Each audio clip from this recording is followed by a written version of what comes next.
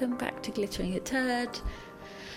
Today I'm a show from London, so you may plane flying over, or the racket of some local builders, or even a siren ringing, having just listened back to today's episode with comedian Rosie Jones.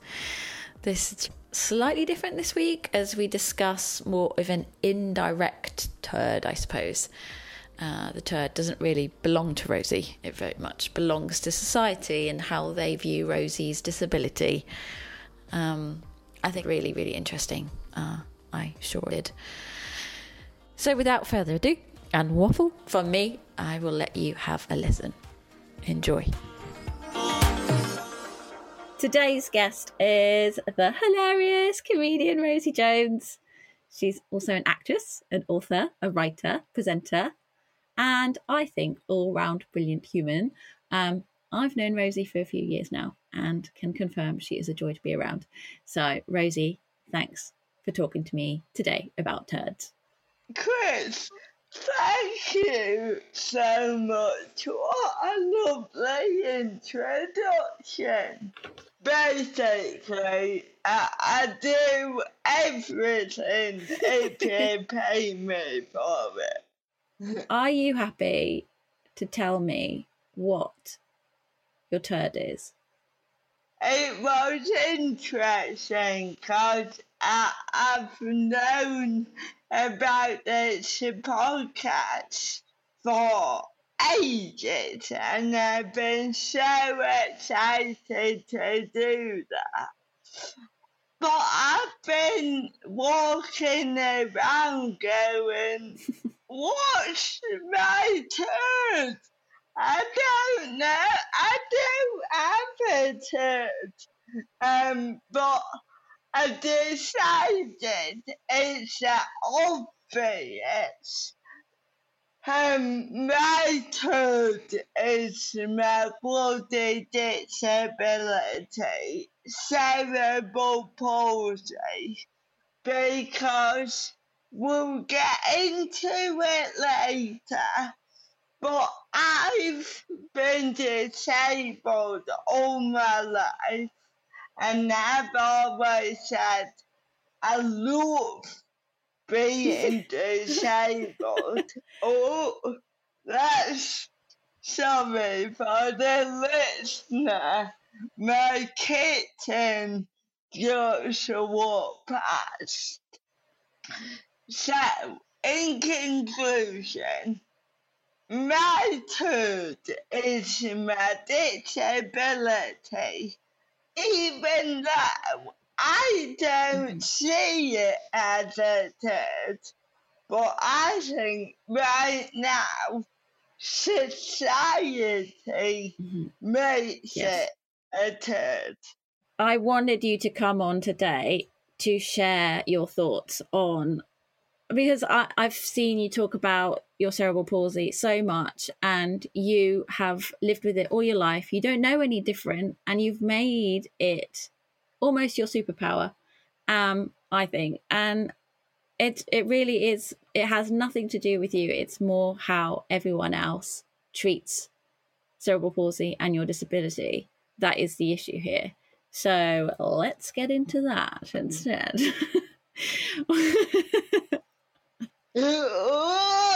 Let's unpack that 32-year box. Holy moly. Yeah, where do you want to start? So, I'm 32 and I turned 30 in lockdown, which was an absolute bugger because I love a party and I was so annoyed that I couldn't get drunk and celebrate with my friends. But actually, turning a milestone age in lockdown made me think a lot about who I am and disability, and I think the pandemic was hard on everybody, but it was especially hard on disabled people and people with long-term health conditions. So, like the lovely combination between a global pandemic and me turning 30 made me really think about my disability in society. I came to the realization that I have internalized ableism, and yeah, so I don't know where to start.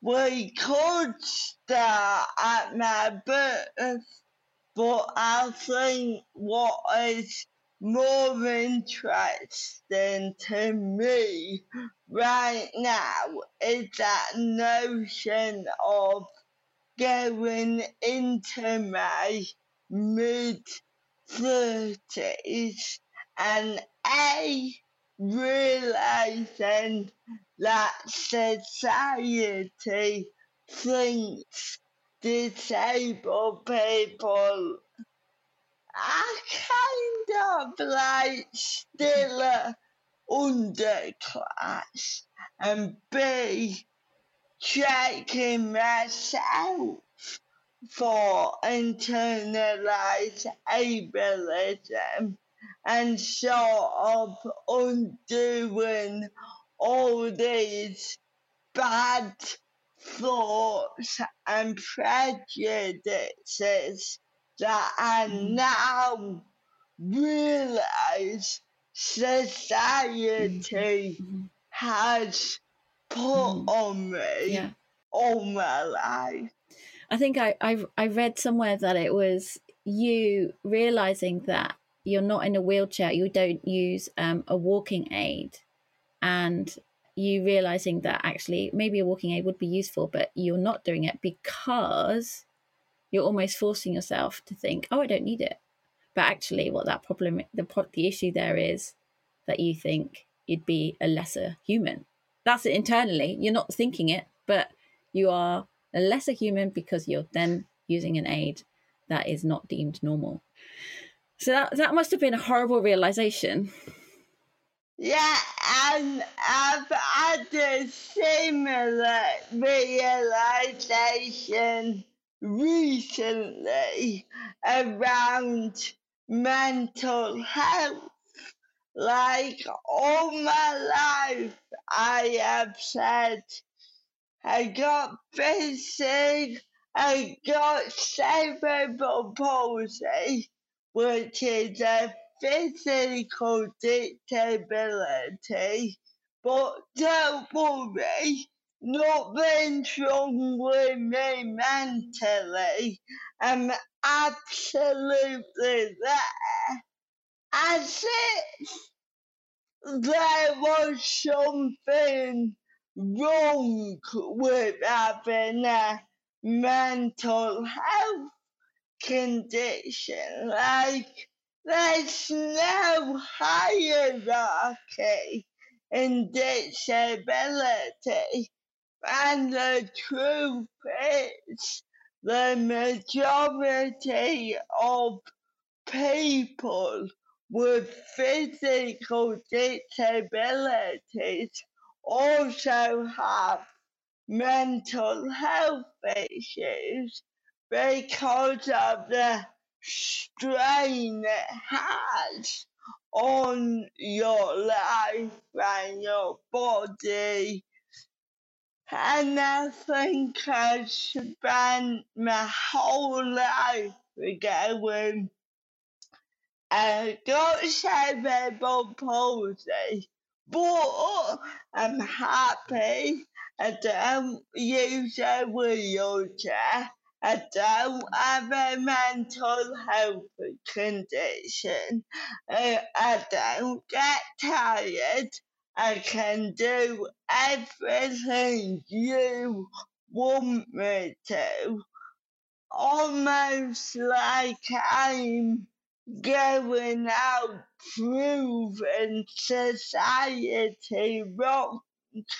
And that isn't how A, you may change, and B, that isn't looking after myself, because I've now created this character that I can't sustain in my 30s, 40s. I can't be an 88-year-old woman with cerebral palsy going, no, I don't need help. I don't need a wheelchair.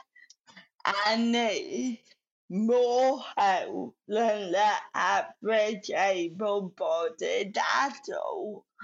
But the fact that I do need help, I shouldn't see that as a weakness, because it's not. It's just me living my bloody life. And you said recent, you said just then that my disability is my superpower, and I really believe that, but I'm not a superhero, and nobody is. Oh, I can relate to the not asking for help thing massively. I think I don't know, there's something about cancer and wanting to prove that you can still live this life really well with it, and that's not always doable, and it's not as sustainable, like you say. And I think a lot of people are suffering behind closed doors because outwardly they want to be seen, but they want to be seen as someone who's coping, and it's just not always possible. Do you think because of the space, so the spaces you are trying to into and occupy, so the comedy space, the acting space, you know, the presenter space, the panel show space, they are spaces that obviously you're going to be more, I guess, palatable and more usable if you can convince them like, oh, I don't need a wheelchair, so I don't need special accessibility things to get me to there. So I guess you have needed to be this person to occupy these spaces, but now that you're in them, you can shake things up, can't you? Yeah, and this is where I'm a little bit torn, because now that I'm older, I'm beating myself up for not really telling people the truth and not really showing it when I need help. But you're right, the unfortunate truth is, I reckon when I started my career, if I had said things like, I will be coming to studio in a scooter, or if I said I can only work 3 days in a row and then I need a break, I don't think I would have got the opportunities and the doors I did. I need to acknowledge the fact that I've only been doing comedy for 5 years. And when you bear in mind that 2 of those years was a global pandemic, I've done alright. I'm doing okay. But it hasn't happened by accidentally. It's happened because I was gigging 6-7 times a week and holding down a full-time job. It happened because I was taking writing jobs as well as that. So I was coming home at 11 o'clock at night and then doing 4-5 hours writing. I think the first 3 years of my career, I averaged about 4 hours sleep a night, and that isn't sustainable for anybody. But I did it because I'm a stubborn bugger and I wanted to achieve. And recently I wrote an article about the fact that if you Google disabled comedian, you see me. According to Google, I am the disabled comedian. And that isn't true. Like, there's so many other brilliant disabled comedians, but I'm probably the biggest one right now. And I got a theory that it's because I am, and I'm doing quotations, I am the perfect amount of disabled. And it's a chicken or the egg situation. I also think I've done well because of my attitude and because of my personality. I am naturally a loud, happy, positive person, and I think a lot of people relate to that. But I don't know whether this is my true, genuine personality, or whether I had to create it at a very young age as a defense mechanism, so I'm not remembered as a disabled one.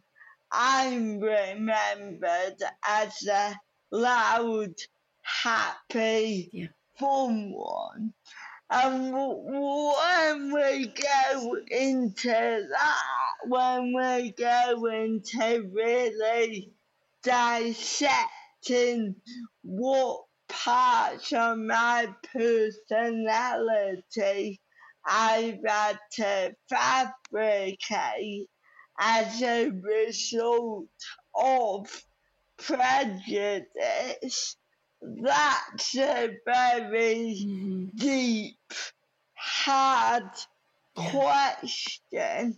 My gut is, if I were able-bodied, I'd still be the loud one in the pub telling jokes, but I might not have pursued comedy to this extent.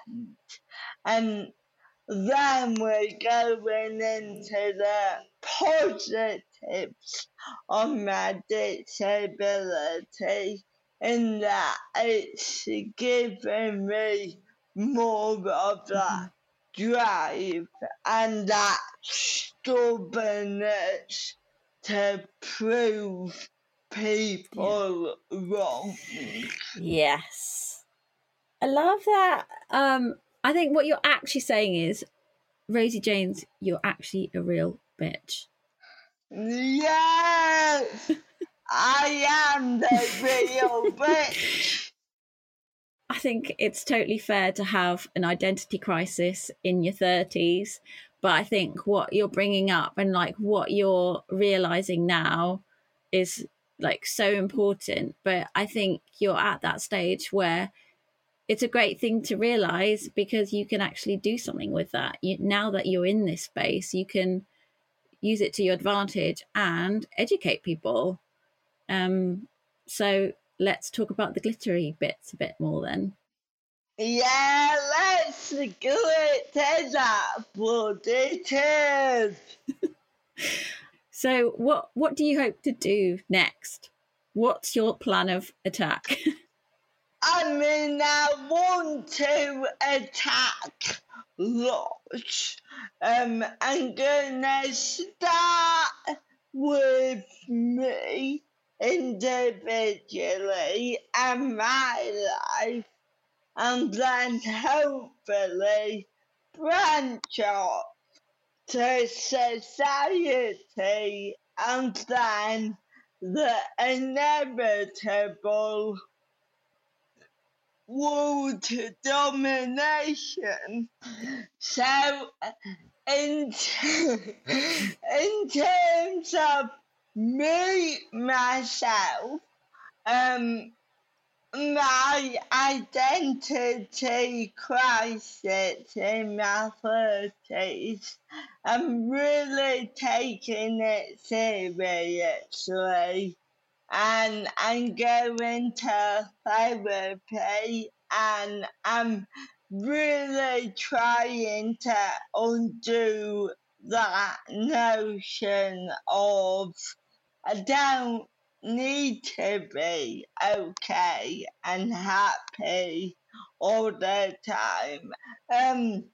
In terms of my job, like you say, I'm getting to a really good position where I think I'm respected in the comedy world, and I'm now at a point where I don't need to do 8 gigs a week. I don't need to function on 4 hours sleep a night. But if you want me, I can only work 4 days a week, and when I say I'm tired, we stop filming. But again, I'm well aware that a newer disabled comedian might not feel confident to make those, again, quotation mark, demands, because it's not like it's bloody Mariah Carey demanding a certain temperature. It's literally me saying, here's how I don't get a 4-day migraine. But then if we branch it out, I'm hoping that my work and my visibility on TV will make it easier for other disabled comedians and disabled people in general to see me and go, oh wow, if she can do that, I can do that. So I think with everything in life, you gotta take care of yourself, but it's also about not pulling up the ladder. It's making space for other people. I speak a lot about allies. Actually, disability is a minority out of anything that you don't know if you'll join our group. Like anyone could become disabled. So if you're an ally for us, you don't know that one day you'll be fighting for a group that you're actually in. Yeah, exactly. Okay, well, I feel like you're going to be spearheading this movement. No pressure, but I'll get my flag out and I'll get on the street. Oh, sorry, I keep talking, but one small thing. I'm talking a lot about the movements, and I think they've all been brilliant. But what I've noticed in terms of Me Too, Black Lives Matter, and the queer movement as a whole, disabled people are in all of those categories. But during Me Too, no one was speaking about the experiences of disabled women. And again, during Black Lives Matter, I barely read anything about disabled people of colour. And that's the thing. Disabled people are everywhere. They are gay, they are black, they are women. But I feel like even within those minorities, we're not spoken about at all. do you think it's where can we start with this sort of education and getting things moving? Because I think sometimes people are so overwhelmed by movements like Black Lives Matter and Me Too, and obviously it starts with stories. It starts with usually something traumatic and horrific, and that's when a story spreads. But where sometimes people get overwhelmed, like, well, I'm not going to start a movement. Why would I start the movement? That sounds so big and unachievable. But what are the little things that people can do day to day? That's a hard one. So I think there's many different things that need to happen at once. I think a big one is education. We need to teach children about disability in schools, because the thing about human beings is we are not born with prejudice. And my favourite thing is when a child comes up to me and goes, "Why do you talk funny?" Or, "What's wrong with your legs?" And you can see their parents are absolutely mortified. And the adults, parents, have a certain shame surrounding that. And actually, the adults themselves probably don't know why I talk funny. They probably don't exactly know what cerebral palsy is, and they try to pop that shame into their children, and they go, "No, don't bother the lady."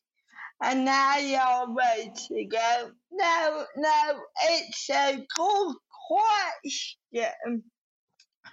And I tell them about cerebral palsy and how I've been like this all my life, and I'm not in pain, and I really like it. And afterwards, the children always go, "Oh, okay, brilliant." And that is the small scale. So if we get to human beings early on, if we teach them that the world is wonderful and diverse, then we won't be hit with all this prejudice in adulthood. Can we just quickly talk about your... Oh my god! That is such a lovely segue! Isn't it? Oh, I've lost the bloody thing. Yeah. So Edie, the amazing Edie Eckhart. I mean, I wanted to talk to you about the book from the get-go, but obviously it's not a memoir, but ultimately it's the story of a secondary school girl who's got cerebral palsy, who's dealing with all sorts of, I mean, she sounds like you. She sounds like the positive Polly, the one that wanted to be happy all the time, be funny and make people laugh, and then realizes that she can be sad too, that she can have all these emotions, and then ultimately also realizes that she's got feelings for a girl. And I think, like, this is a book I wish I had read at school, because I think it would have totally, well, it would have made, I think we come into the world when we're meant to be adults, and we're not prepared for those, what we deem tricky situations with people that are not the same as us, because no one has ever presented them to us. Like, if they're not around us, then how are we ever meant to, like, know how to deal with that situation, and also know that there's nothing to deal with? It's just being human with another human. Exactly. And thank you so much for reading my book. It's a thing that I'm absolutely most proud of out of everything I've done, and I'm just about to release the second book.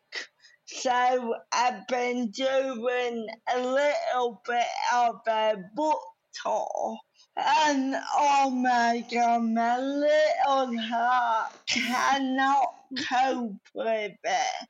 The amount of children who come up to me with dogged copies of my book, and they say it's my favourite book.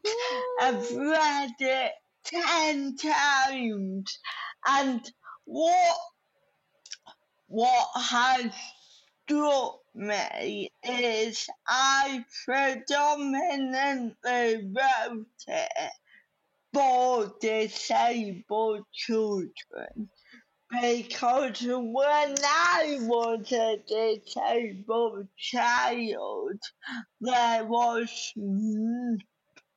nothing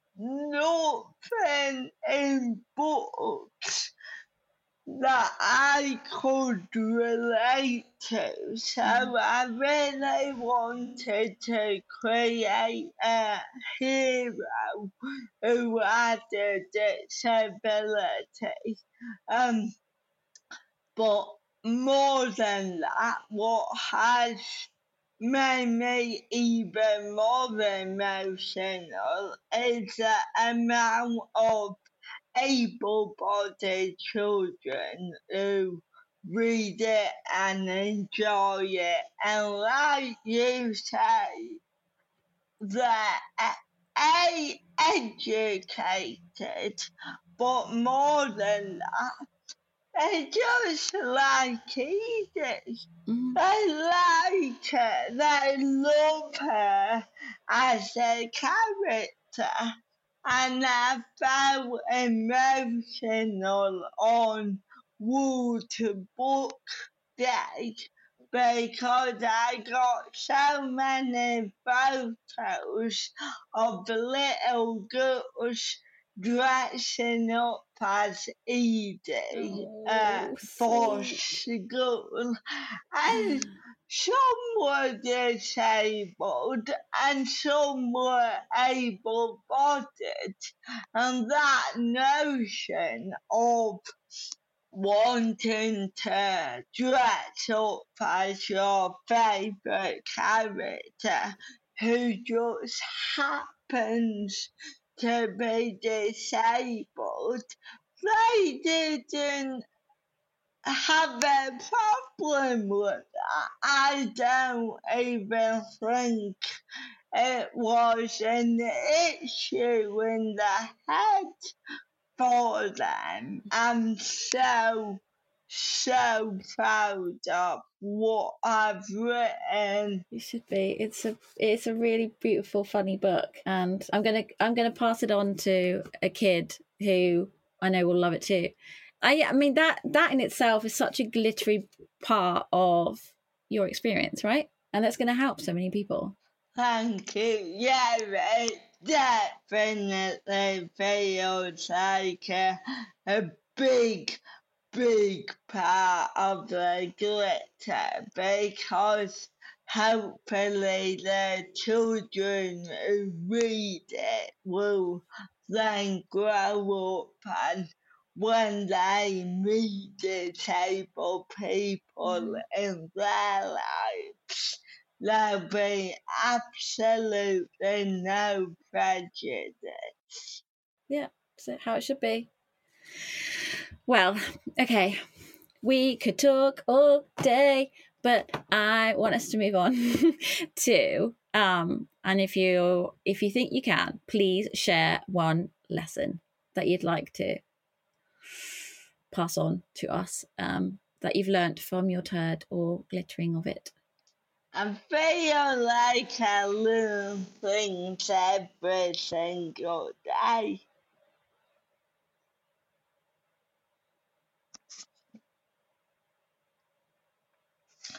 it's something that I need to remind to myself, but it's not weak to ever ask for help. We're not in this world alone, and I feel like whether you're a gay disabled woman or if you're a straight able-bodied man, everyone needs help. But I think there's a taboo even now asking for help because society thinks that's a form of weakness. And it's not, it's checking in and it's being the best version of yourself that you can be. And that means that every now and then, every single one of us needs to go to somebody and say, help. I think I actually really needed to hear that today, so thanks, Rosie. Okay, and then an item. It could be a thing. It could be an item of food, or a person, or a place, or a word, or anything that has helped you to glitter your turd. Things help me every single day, but it's a cliche, but I'd probably say my mum, because I've had my turd all my life, and she was the first person to show me how to glitter it, and every time my turd feels a little bit too turdy, she's always there to be my biggest champion, my biggest confidant, and yeah, I wouldn't be the person I am today without my mum. Love that. Your mum sounds great. She's amazing. Okay, we're now going to listen to Eleanor share her story of glittering a turd. So I have experienced psychosis twice, which is a serious mental illness, and it's based around sort of having delusions and hallucinations. A lot of my delusions were around monitoring, so through the government sort of having control of my mobile, that I was an agent for the MI5, which has no basis in reality. So I had a really crap time trying to get my sort of sanity back. And I think that this issue really needs to be highlighted. It's really important that people hear stories and normalise mental illness, because so many people are affected. And the way in which I've glittered my turd is that I have now been recruited by the Early Intervention in Psychosis team for the NHS in Berkshire. I've really turned a corner. I'm managing my mental health so much better. Well, I guess my psychosis is in remission for 2 years. So I'm feeling really good about that. Oh my goodness. Well done, Eleanor. That's epic. Yeah. To turn that around. Yeah. Oh. That's amazing, and I feel like it's exactly what we've been saying today of having a turd, but then using it in order to help other people and to make this a world where no one feels like they're on their own. Eleanor sounds incredible. Yeah. Okay, thank you. This brings us to the end of our chat. Have you still got some tea or whatever was in your cup before? Yeah, it's coffee. Coffee. I've got tea dregs in mine. Let's cheers to turds and to... I also want to cheers to Edie Eckhart. And what would you like to cheers to? Just talking to you today has put even more glitter on the turd, and I really feel like we've not talked about the importance of friends and conversations and being able to open up and be honest with a good person. So to friends and good people. Cheers. Cheers, cheers, cheers, cheers, cheers.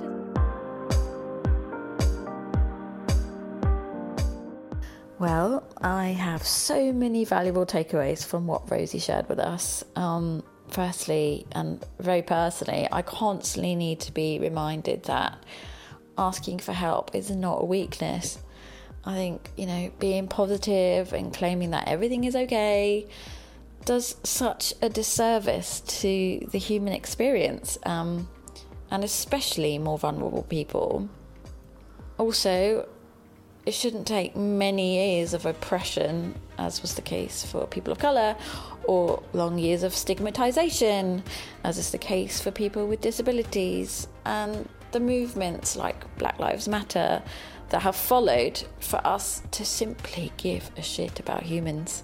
Thank you, Rosie, for tackling this and, making us laugh too.